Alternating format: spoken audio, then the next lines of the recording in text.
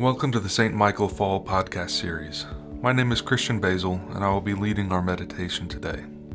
Our theme this fall is God is doing a new thing. Following our 75th anniversary celebration, St. Michael is refreshed and renewed for a bright future. Now God is calling us to make new commitments in our faith and in our community. Give thanks to the Lord and call upon his name. Make known his deeds among the peoples. A reading from the Gospel according to Luke, chapter 6, verses 12 through 26. Now during those days, Jesus went out to the mountain to pray, and he spent the night in prayer to God. And when day came, he called his disciples, and chose 12 of them, whom he also named apostles, Simon whom he named Peter, and his brother Andrew, and James and John, and Philip and Bartholomew, and Matthew and Thomas, and James son of Alphaeus, and Simon, who was called the Zealot, and Judas son of James, and Judas Iscariot, who became a traitor. He came down with them and stood on a level place, with a great crowd of his disciples, and a great multitude of people, from all Judea, Jerusalem, and the coast of Tyre and Sidon.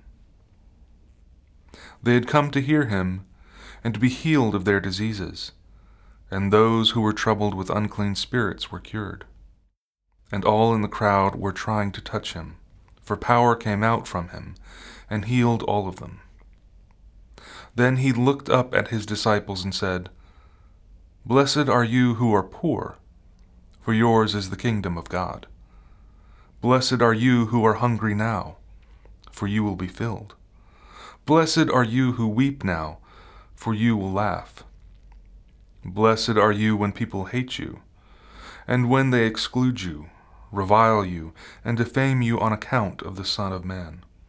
Rejoice on that day and leap for joy, for surely your reward is great in heaven. For that is what their ancestors did to the prophets. But woe to you who are rich, for you have received your consolation. Woe to you who are full now, for you will be hungry. Woe to you who are laughing now, for you will mourn and weep. Woe to you when all speak well of you, for that is what their ancestors did to the false prophets." Here ends the reading. Have you ever heard the term too blessed to be stressed? It's a pretty common phrase in some Christian circles, and one which can carry some different meanings. After all, we should always count our blessings and realize how much grace we have been given, even in dire circumstances, or something like that. But I take issue with this phrase because it almost asks us to ignore the reality that we are in. Things stress us out. Just try ignoring everything that stresses you out for a month and let me know how that goes. Chances are it will backfire and multiply your stress many times over. So what then does it mean to you to be blessed amongst all of this stress? I don't really know that a blessing removes all of the bad things in life that happen. Blessing does not remove all of the things that confront us. After all, God doesn't simply take away the valley of the shadow of death, right? God comforts us. God comforts us, protects and guides us, prepares for us a place at the end. Blessing makes it possible for us to make it through the struggles. Blessing is forever. Struggle is temporary. And here, Jesus tells us about 4 blessings and 4 woes. Those who are poor, hungry, who weep, and who are hated, they are blessed. Why, though?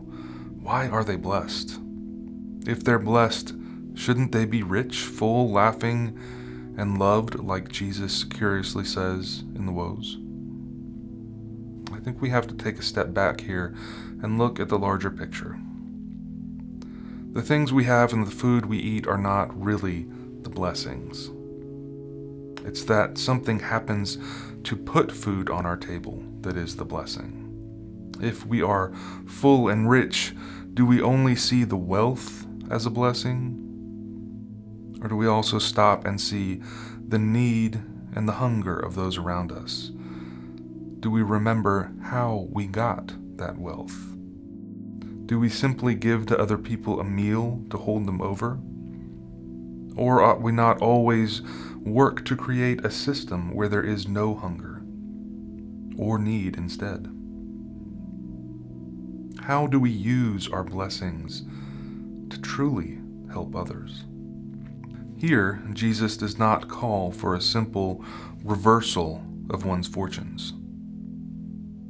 Instead, he reminds us that God's blessings work to root out the very problems that are listed from the bottom up and brings those who are in need through the struggles that they face.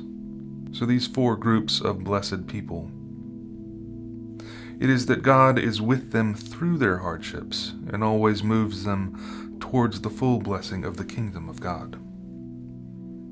For those groups to which woe is proclaimed, settling into the effects of your blessings and not realizing where they come from, or not realizing that they're the best that ever can be, might lead you away from God. I'm sure that we have all faced uncertainty and struggle in our lives. And I wonder if we see the things that God is doing in our lives. I wonder if we see how Christ walks with us through a difficult time. And that is part of the blessing that is more fulfilled and noticeable at the end. Think about it this way. Have you ever adopted a hobby and tried to do too much all at once? I am frequently very guilty of this. I'll get an idea for some kind of project, and it looks just great in my head, and I never really want to go through the process of learning all the steps to get there. I want to do it all at once. I did this with writing icons, deciding one day that I wanted to paint an icon, and so I picked out the most complicated thing that I could find, and looked it up on YouTube and started. Common sense would say to start small. But I often want to test the water by jumping in with both feet. And my lesson is always the same. Don't ignore the time, the blessing of learning to do something new. Don't ignore the blessing of God doing something new in your life. The change is always part of it, and it starts from where the change needs to happen, at the very beginning. Blessings start from the point of the greatest need, not where you think you already have everything in this life so abundantly. As Christians, we do not seek out love from everyone else. We seek to love everyone. Much of that will be difficult, but a blessing takes us from point A to point B. It moves us through the difficulty into something new. And while those around us may not like that move or the end result, we love them with the same love that has blessed and supported us all along.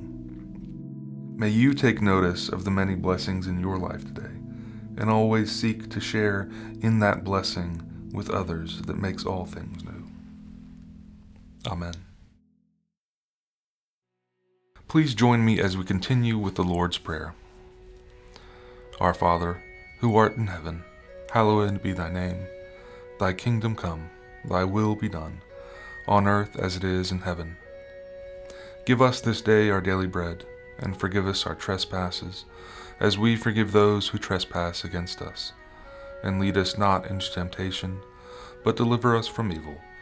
For thine is the kingdom, and the power, and the glory, forever and ever. Amen. Lord Jesus Christ, you stretched out your arms of love on the hard wood of the cross, that everyone might come within the reach of your saving embrace. So clothe us in your Spirit that we, reaching forth our hands in love, may bring those who do not know you to the knowledge and love of you. For the honor of your name. Amen.